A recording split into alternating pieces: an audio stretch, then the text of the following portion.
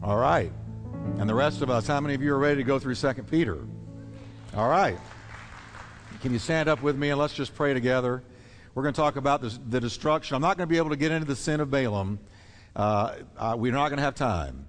The more I went into this, looked at this, the more I realized I've got to spend some time on this destruction of Sodom, because there is such a flurry and a flood of really attack against what the Word of God says about this topic. And my calling as a teacher, as a preacher, as a minister of the Word of God, is to teach it and preach it as it is to people as they are. And so we're going to get into it. I want to spend this time on it, and I just can't wait for it to go over radio. Oh, help us, Jesus. Because it'll be in the West, it'll be in the Midwest, it'll be in California area, and wow, okay. Palm Springs, Vegas. All right, let's pray together. Father, we just thank you for the Word. We thank you for your Word tonight, and we pray that you will open our understanding. Lord, we throw out our own ideas, and we receive with meekness the engrafted Word, which is able to literally save our soul, our mind, our will, and our emotions from the attacks of the enemy. So, Lord, speak to us. Will you breathe a prayer tonight and say, Lord, I receive your Word. Renew my mind in Jesus' name. Amen. Turn to your neighbor and tell him this is going to be good tonight. Perk up and listen. All right. Now, 2 Peter, I've shared with you the last couple of times. This is our fourth Wednesday night in 2 Peter. But I shared with you that 2 Peter and Jude are like brother and sister. And we're going to be going into Jude after 2 Peter. They're really, really similar. As a matter of fact, they agree together. They complement one another. And really, Jude almost could be 3 Peter. Or 2 Peter could be 1 Jude. So that's where we're going with this. But let's look at what Peter had to say about a very, very important subject. Now, in chapter 2, you're going to find Peter providing 3 Bible illustrations of apostasy. What is apostasy? It is when you take the truth and you throw it out and you walk away from it. You take the truth of God, you throw it out, and you walk away from it. We're in an age right now of incredible apostasy, at least in the West. There is apostasy everywhere in the West. People, churches, Christians, just throwing the Word of God out and choosing to bow to the pressure of the secular culture, which I refuse to do. As a matter of fact, God help any church that does that, because your usefulness is over. You think you're making yourself more useful. When you throw out the Scriptures and let the culture come in with the idea you're going to reach the culture by becoming like the culture. But no, you reach the culture by being very different from the culture. Now, Peter pulls 3 Bible illustrations of apostasy out of the Old Testament. The fallen angels, we talked about those last time. The ancient world of Noah's day, the antediluvians, and the twin cities of Sodom and Gomorrah, and how God brought judgment on all of them. The angels, the antediluvians, and Sodom and Gomorrah. Now, last time we looked at Peter's description of God's judgment on the first 2. The fallen angels and the world of Noah's day. But now we're coming to the 3rd illustration, the judgment of Sodom. What a sobering judgment it was. Look at what he says in verse 6, 2 Peter chapter 2. If he, that is God, condemned the cities of Sodom and Gomorrah by doing what, everyone? Wow. Burning them to ashes. Why did he do that? And say it with me, made them an example. So we're supposed to be looking back on what he did and going, there's his example. That's what he thinks about it. He made an example of them, of what is going to happen, future tense, to the ungodly. Now I want you to notice 2 things here. God himself both condemned and judged the twin cities of Sodom and Gomorrah by burning them to ashes. This was not a man.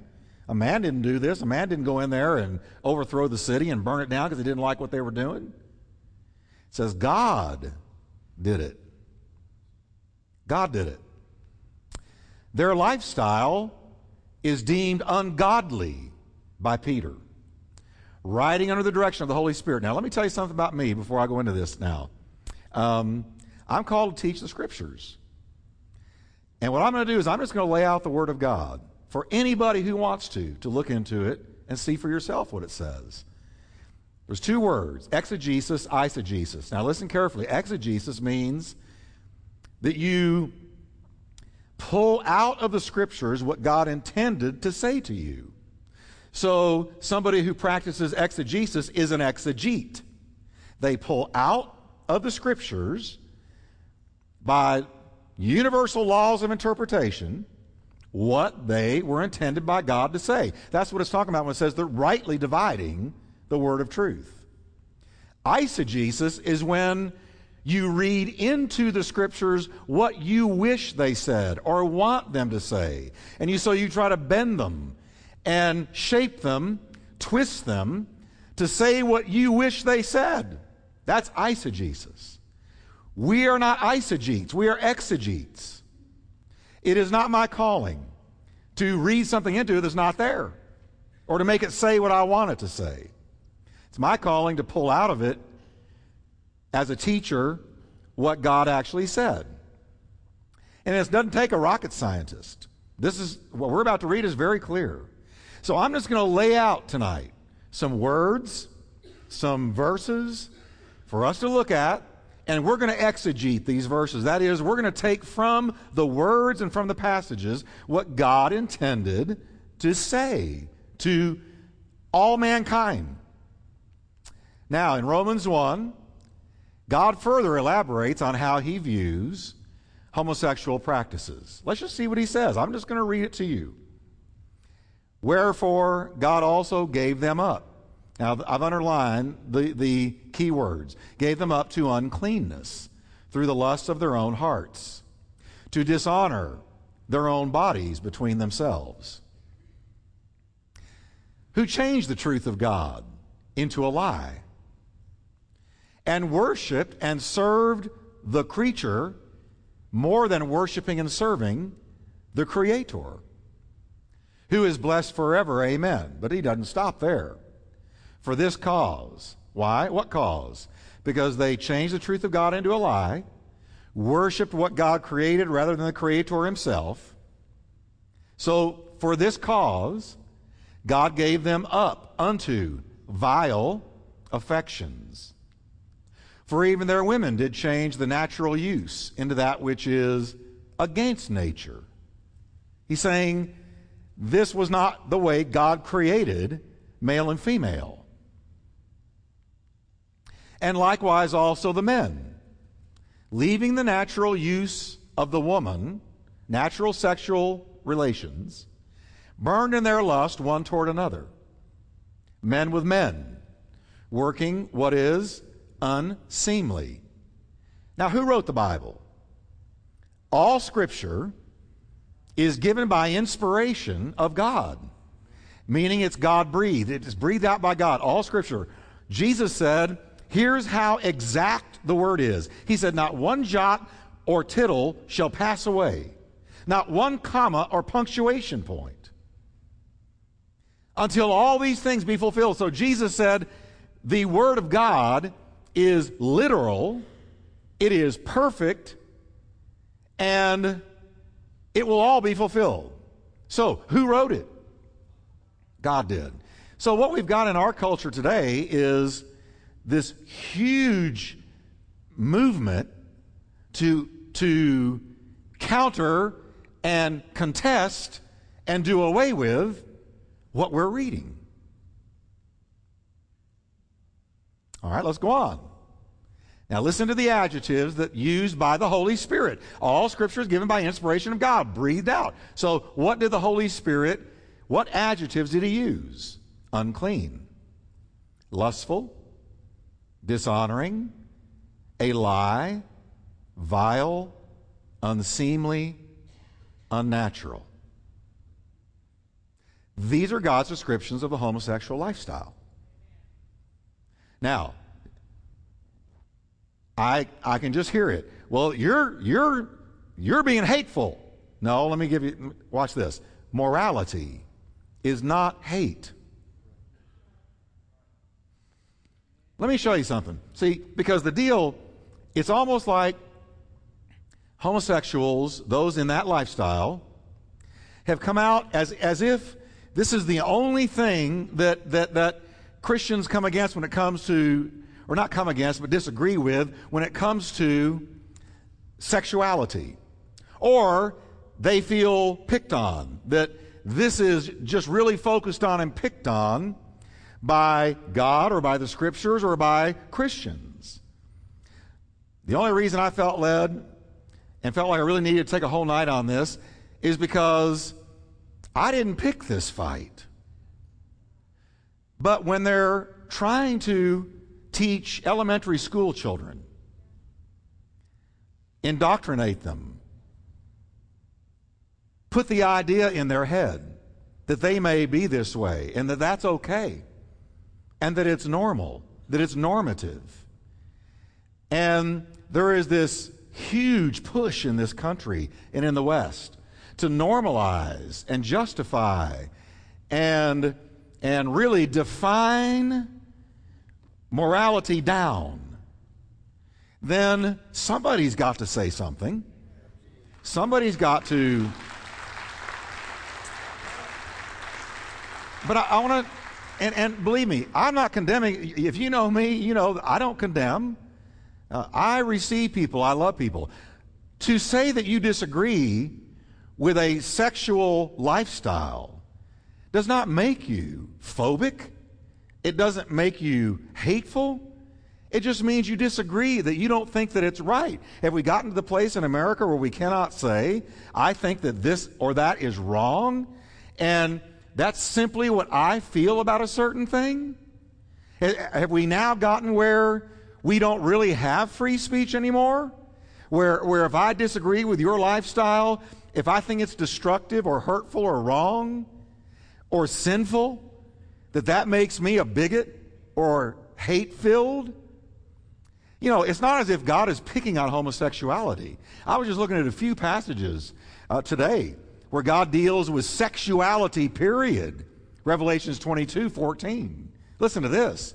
Blessed are those who do his commandments, that they may have the right to the tree of life, and may enter through the gates, into the holy city of Jerusalem. But outside are dogs, sorcerers, and sexually immoral, and murderers, and idolaters, and whoever loves and practices a lie. Now their God is just it's a shotgun at all sexual sin. And he says those involved in sexual sin, and the assumption here is these are people who have not met Christ. These are people who do not know him. If they have not repented of these things and come to him, they're not getting into the city. Listen to Hebrews 13:4. Marriage is honorable among all, and the bed undefiled. But fornicators and adulterers God will judge. Well, there's God saying some very strong things about fornication, adultery. He didn't even name their homosexuality. How about this one? 1 Corinthians 6:9 and 10. Do not be deceived. Neither fornicators, there's the first one, nor idolaters, nor adulterers, there's the second one, nor homosexuals, there's the third one, nor sodomites, and that's talking about male prostitutes, nor thieves, nor covetous, nor drunkards, nor revilers, nor extortioners will inherit the kingdom of God. He listed 4 different kinds of sexual sin there, along with their terrible consequences. And he did not isolate and pick on only homosexuality. Homosexuality in God's eyes, according to the Word of God, that I'm holding in my hand and we're looking at tonight, that Word considers homosexuality one of many sexual sins.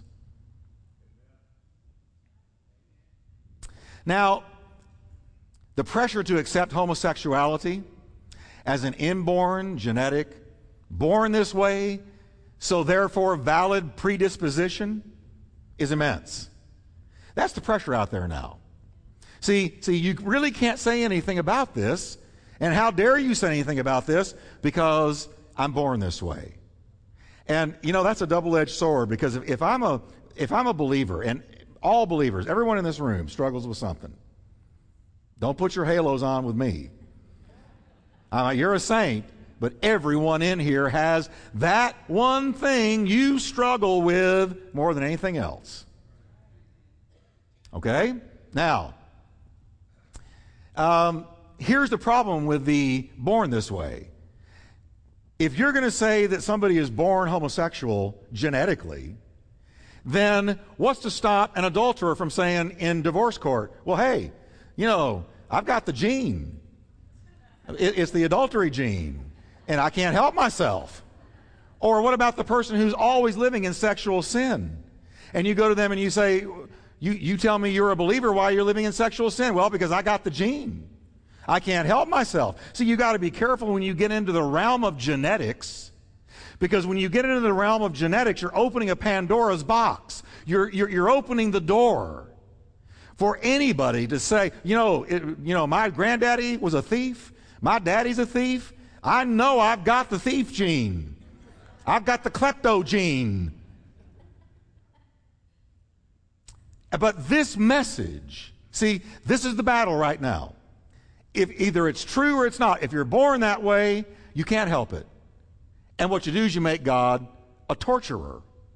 Because God has created you with a gene that is going to continually be in conflict with His Word. So He's putting you on a torture rack. Since we are born this way, the homosexual community, some in the homosexual community claim, our lifestyle and practices are to be accepted, embraced, and even taught to children, which they're doing in California and other places in the country, actually teaching them at 5 years old and up. And even taught to children as a viable, normal option. It's okay if you're this way. Don't feel bad about it. It's just born this way. But God's Word, along with scientific study, says otherwise. The Boston Globe published an article on February 7th, 1999, that contributes to the growing body of evidence that homosexuality is not genetic. Serious scientists have long known that a simply genetic cause for homosexuality was highly unlikely. But the mass media, who you can always count on to take it wrong. I have a bumper sticker on my car. I'm not a bumper sticker guy. But I finally couldn't take it. I got a bumper sticker. And it says, I don't believe the liberal media. I don't. If it's religious or political in nature, take what they say with a tablespoon of salt. Because they really have proven themselves woefully biased towards many times, oftentimes, most of the time, unscriptural positions. But now, enough of that soapbox. Let's move on. The mass media conveyed the misimpression of genetic causation to the general public. In the Globe article, now this is the Boston Globe, very secular. The Boston Globe. Prominent researchers admitted the distinct limitations of the born that way theory. The Globe article stated this, quote, the research project in 1993 that all the media jumped on and ran with that indicated many gay men shared a common genetic marker in the X chromosome was hailed by the media as a momentous scientific discovery and a huge breakthrough. The idea of a gay gene offered an ironclad defense of homosexuality. If it was genetically predetermined, then being gay could not be cast as deviant behavior, something correctable. 6 years later, however, that gene still has not been found. The gay gene is like the missing link in evolution. It has not been found. Can I say that again? Because look, if I'm a believer out there, and I struggle with this, because many believers do, and that's why I want you to understand I'm not condemning you. But if I'm out there struggling with that, I want to know I don't have a gay gene. Because if I believe I've got a gay gene, I am beyond help. I can't help myself. But if I know that that's not true, and that I'm really fighting something that God told me I can have victory over, I want to know it.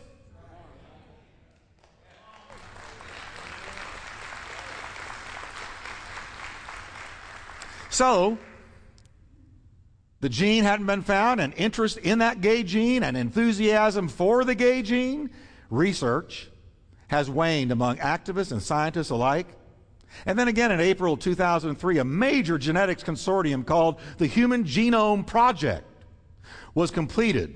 In this conference, most of the major science journals reported on the progress in the field of genetics. And many who were hoping for the discovery of a gay gene were watching for the results of this major genome project. The one piece of information that never materialized from the Human Genome Project was the identification of the so-called gay gene. Again, it had not been found. You know why? It's not there. It's not there. It's not there. Now, let me show you something. The fact that there is no gay gene does away with the homosexual community's claim that they are a legitimate minority group, deserving special minority rights. The argument goes like this: just as a person cannot help being black, female, or Asian, I cannot help being homosexual.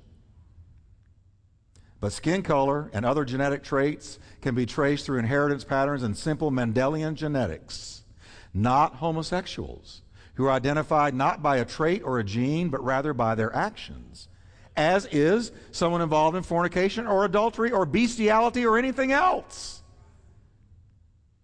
Scripture indicates that, like all other sexual sins, it is a choice.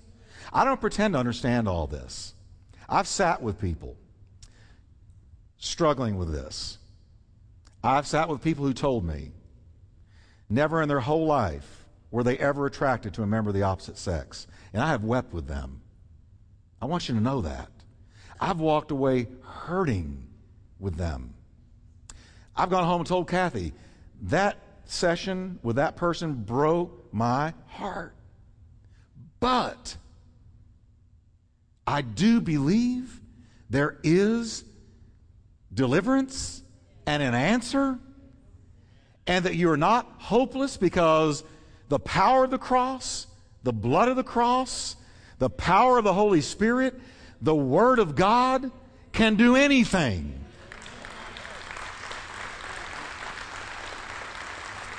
And I'm just being as honest with you as I know to be. I am just reading to you what the Bible says. Now, Paul writes, and this really hit me one day. Paul writes 3 times in Romans 1 that an exchange had been made. Now watch this. Those who had ended up really going down in that lifestyle, it says they had exchanged the truth of God for a lie. Now, I'm talking about those he's naming in Romans 1. I'm not pointing to anybody today. This is between you and God. But this is what Paul says about the people that are on his mind that the Holy Spirit was ministering to him about. He said they had exchanged the truth of God for a lie. They exchanged the glory of God for something else. And they exchanged the natural for the unnatural. Can you say the word exchange with me? The exchange is a verb, and a verb requires a choice. There was if I give Bill this clicker for his pen, I made the decision to exchange something. It was a choice. If I didn't decide to exchange it, it would not take place. There was an exchange, which means the will was involved. The word exchange is a verb, requiring a choice was made. Otherwise, God would be utterly unfair in judging it, which he did in Sodom and Gomorrah. How could God judge somebody if he made them a certain way? Who can resist God? So it would make God a cruel torture master if he made you with a gene that went totally contrary to nature and brought you to doing things that you had no control over. That makes God a diabolical torture master of the universe. And that is not what God is or does. God is love. And every good and every perfect gift comes down from above, from the Father of lights, with whom there is no variableness, neither shadow of change.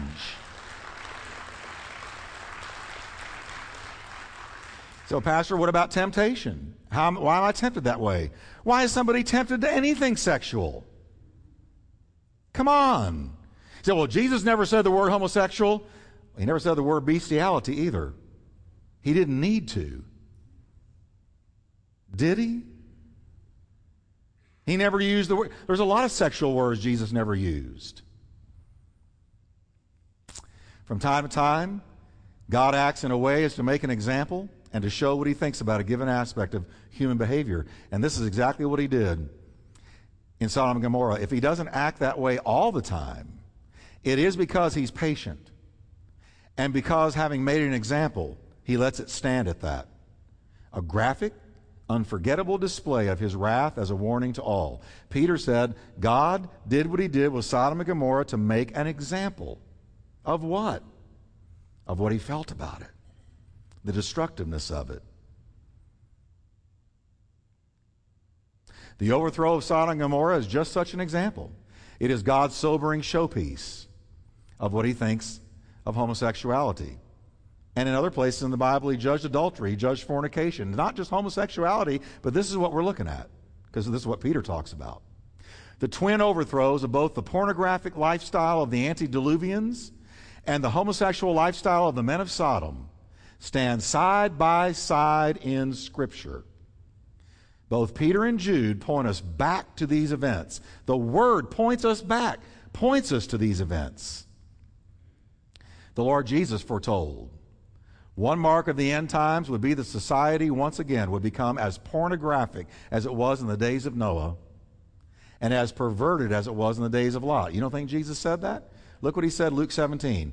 Jesus said, in the red ink, and as it was in the days of Noah, so it will be also in the days of the Son of Man. What was it like? They ate, they drank. Oh, no!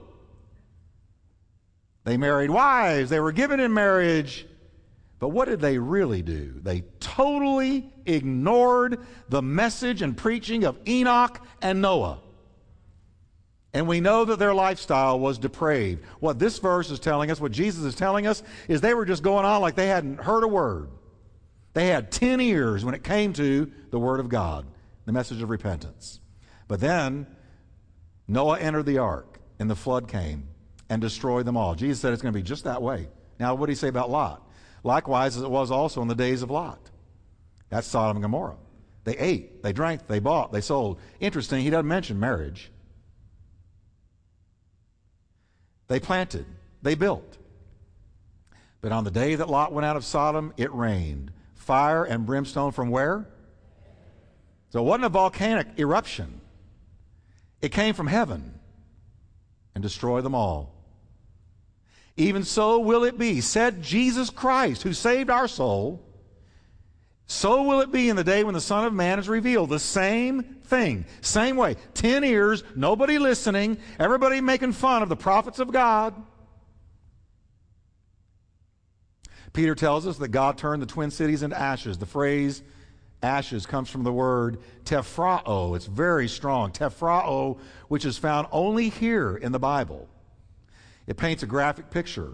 The ancient Greeks used the word tephra to describe the ashes of a funeral pyre, a pile of wood on which a dead body is ceremonially cremated. It was not a pretty word. Ashes.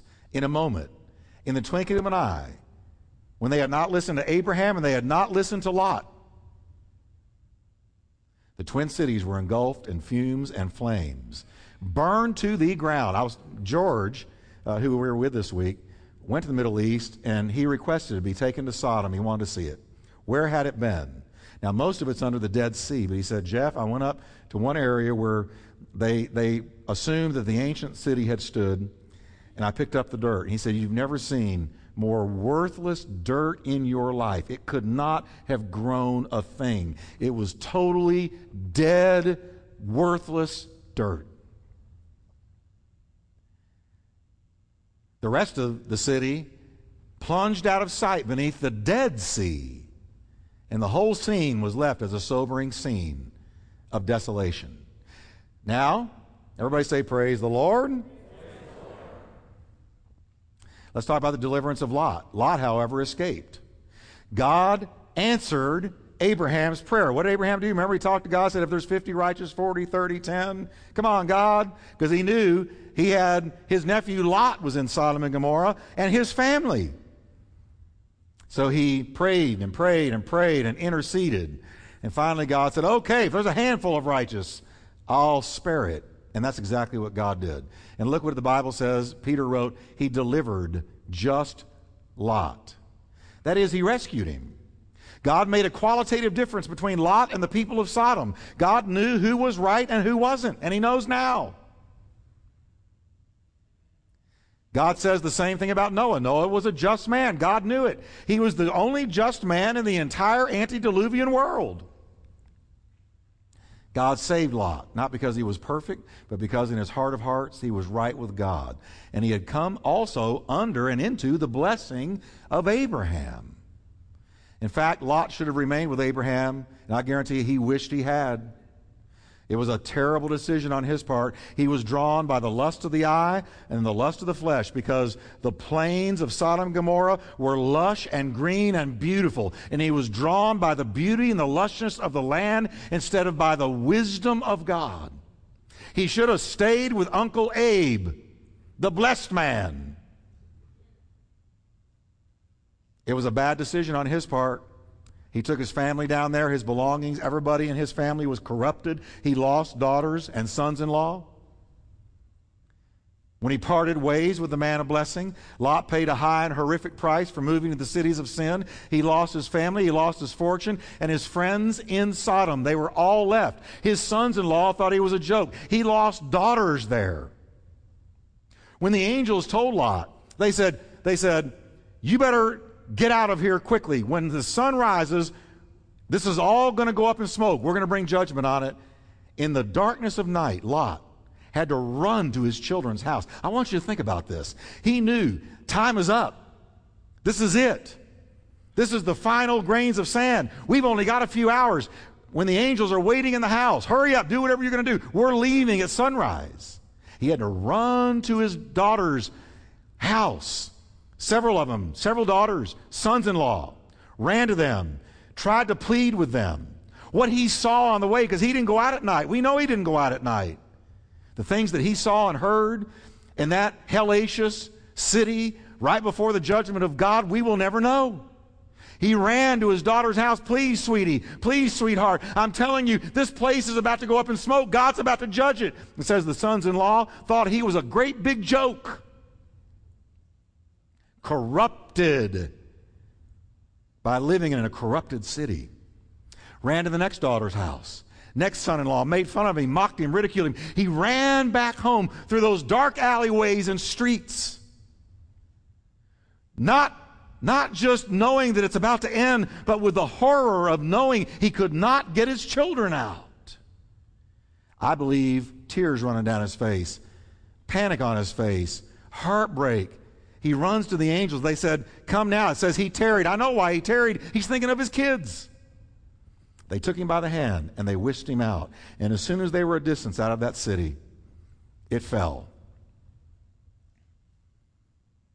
Say, Pastor, that's heavy. Lot, we are told, until this happened, was vexed with the filthy lifestyle of the wicked. Vexed means to be tormented. Lot's inner turmoil was no light thing. What tormented him was the manner of life of the Sodomites. That's what tormented him. The Bible's use of the word filthy, because that's what Peter described it as. I didn't. The Holy Ghost chose that word. Not Jeff Wickwire. The Holy Ghost chose that word. Filthy paints a picture of wantonness, licentiousness, and lasciviousness. It means an insolent disregard of decency. Peter now tells us what vindicated Lot. For that righteous man, dwelling among them, tormented his righteous soul from day to day by seeing and hearing their lawless deeds. It was the things Lot saw that tormented him. You know, there's some things you should never see. There are just some things you should never see. One doesn't have to look far in our day to be vexed by what the eyes encounter, do we? Perversion is flaunted right in front of us at every turn. Depraved lifestyles, gross immorality, open debauchery are the order of the day. No more shame, no more blushing. Nobody knows how to blush anymore. There is no blush. There's no more blushing. Instead, there is flaunting of it, being proud of it. And we're now told that if we're going to be with it, we've got to accept it all as normal. I'm not going to let them define deviancy down for me. And it was the things Lot heard. He heard the obscenities. He heard the blasphemies, the anger, the rage, the verbal abuse that go along with a perverted lifestyle. He heard it. And it says every day his soul was tormented. Lot heard and saw it all. For down there in Sodom and Gomorrah, it was not just an alternate lifestyle, it was the lifestyle. Peter closes verse 8 by calling such a lifestyle lawless. I didn't pick that word. The Holy Ghost picked that word. What does it mean? Animos is the word, Greek word. It means to have contempt for the law. Not necessarily the laws of man, but for the natural laws of God. Y'all are quiet tonight. I told you this was going to be strong. Y'all are looking at me. I'm just reading the Word of God to you. Somebody say amen or oh me or something. All right. According to the Bible account of Sodom and Gomorrah, are you ready? Remember, I said this because the Word says it. A society that tolerates and even promotes the homosexual lifestyle is ripe for the judgment of God. There's not a civilization in the history of mankind that has normalized that lifestyle and not gone down, not gone under, not ceased to be. It may not be as dramatic as Sodom and Gomorrah, but remember, Sodom and Gomorrah was God's showpiece. It was his example.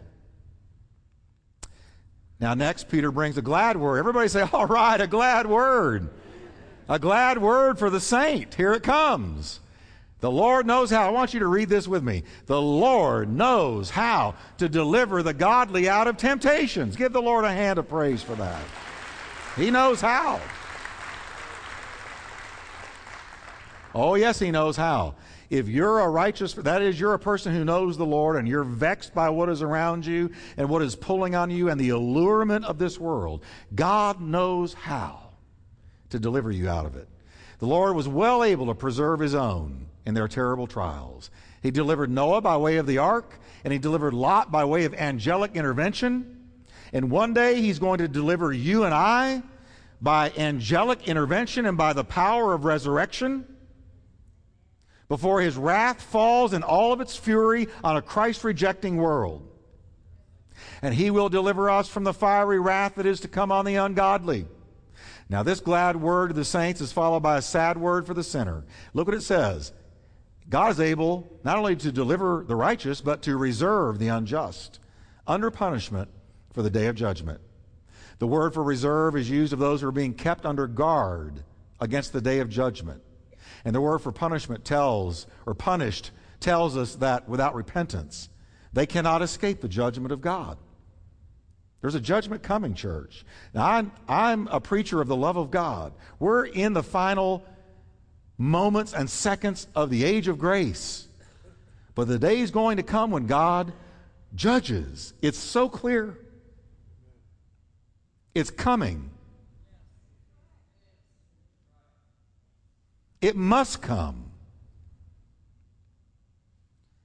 Their case, the case of the unjust, the unrepentant, those that refuse him, has already been referred to the Supreme Court of Heaven to be taken up at the great white throne judgment.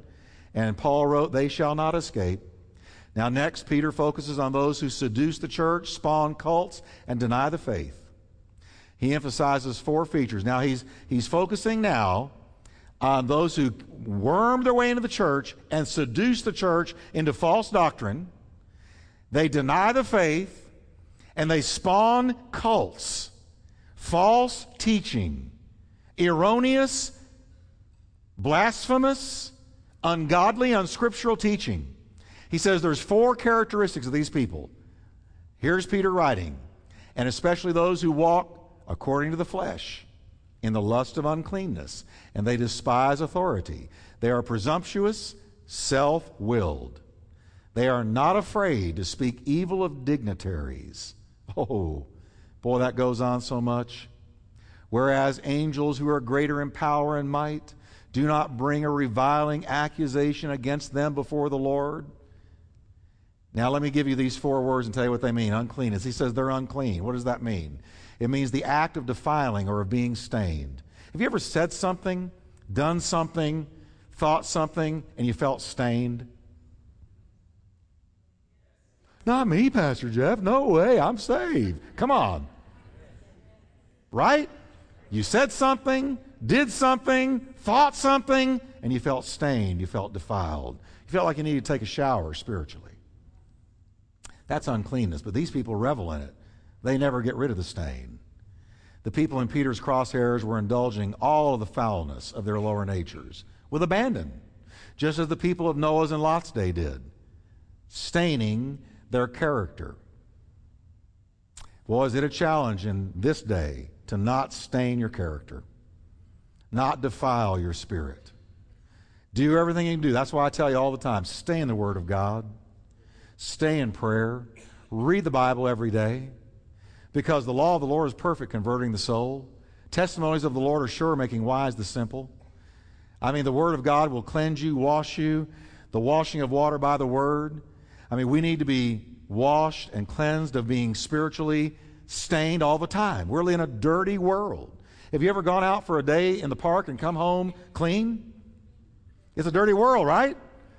Same thing spiritually. Now, despise authority, when he says they despise authority, despise means to think slightingly of something.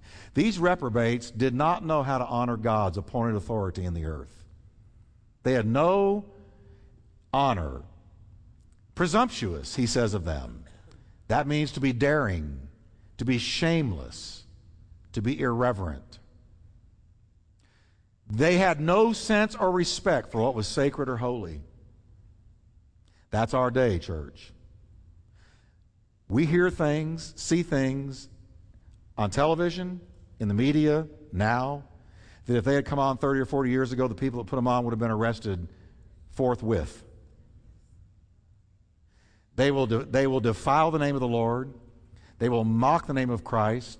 How many ungodly, blasphemous plays have come out where Jesus was cast as living a homosexual lifestyle, Jesus was cast as a fornicator, Jesus was cast as an adulterer. I read of a brand new book that came out this week by a well-known author who used to be on Oprah.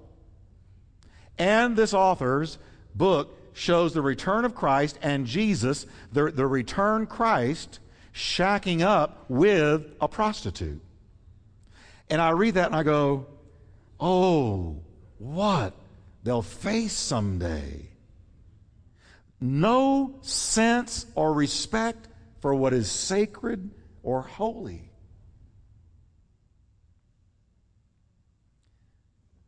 You got things that are common and you got things that are holy.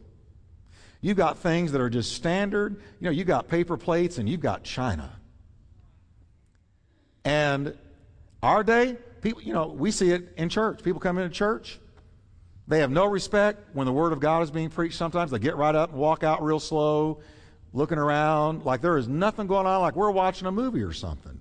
And I marvel at it. I don't mind somebody getting up. I understand you got to get up sometimes, but it's when they'll get up and just saunter out and talk as they're going out and, you know, do their little computer thing as they're going out. And I go, don't they realize that the eternal Word of God is going into the hearts of people right now, and they're acting like we're watching Romper Room?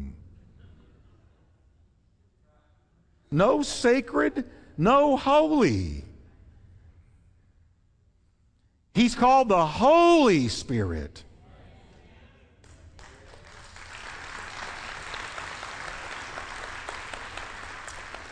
Well, self-willed is the last one.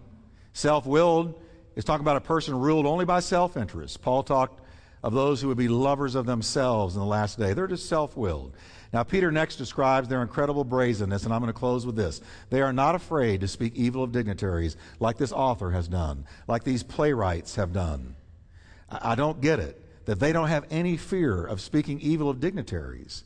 Whereas angels who are greater in power and might don't bring a reviling accusation against them before the Lord. What's that talking about?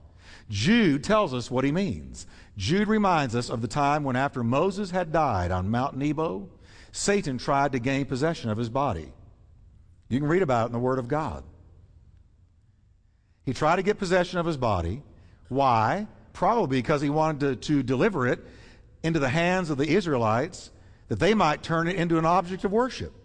Because Satan was always trying to get him into idolatry. Because God had told Moses, you start walking up in the mountain, and when you get up there, I'm going to take you home. Satan tried to reveal the body, and some believe bring it back into the presence of the Israelites so they would worship it, make an idol of it, and once again fall into idolatry. God sent Michael, the mighty archangel, a mighty prince in the heavenly hierarchy, to prevent Satan's success. We're told that Michael, when he encountered Satan, who was once the light bearer, the powerful archangel, and it says he dared not bring against him a railing accusation, but said, "The Lord rebuke you."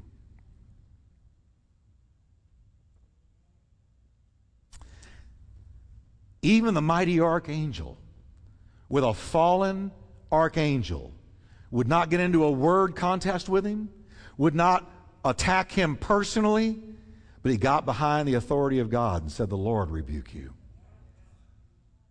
The Lord rebuke you." And Satan fled and left the body of Moses alone. Now, why did Jude and Peter tell us this?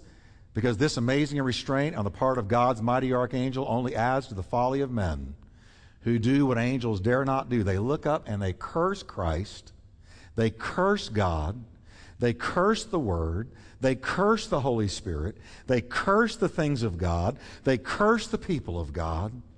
And when they do it, they are damning themselves for that day when God will bring their life in front of them like a Technicolor movie and say, "Look what you did here and here and here."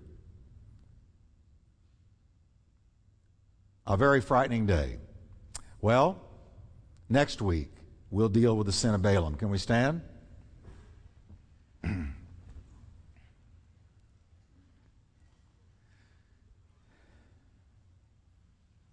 I know this was strong tonight. I know it was. But you know what? If we taught this 40 years ago, it would have been business as usual. What we heard tonight, you don't hear very many places. You just don't. But aren't you glad for the Word of God?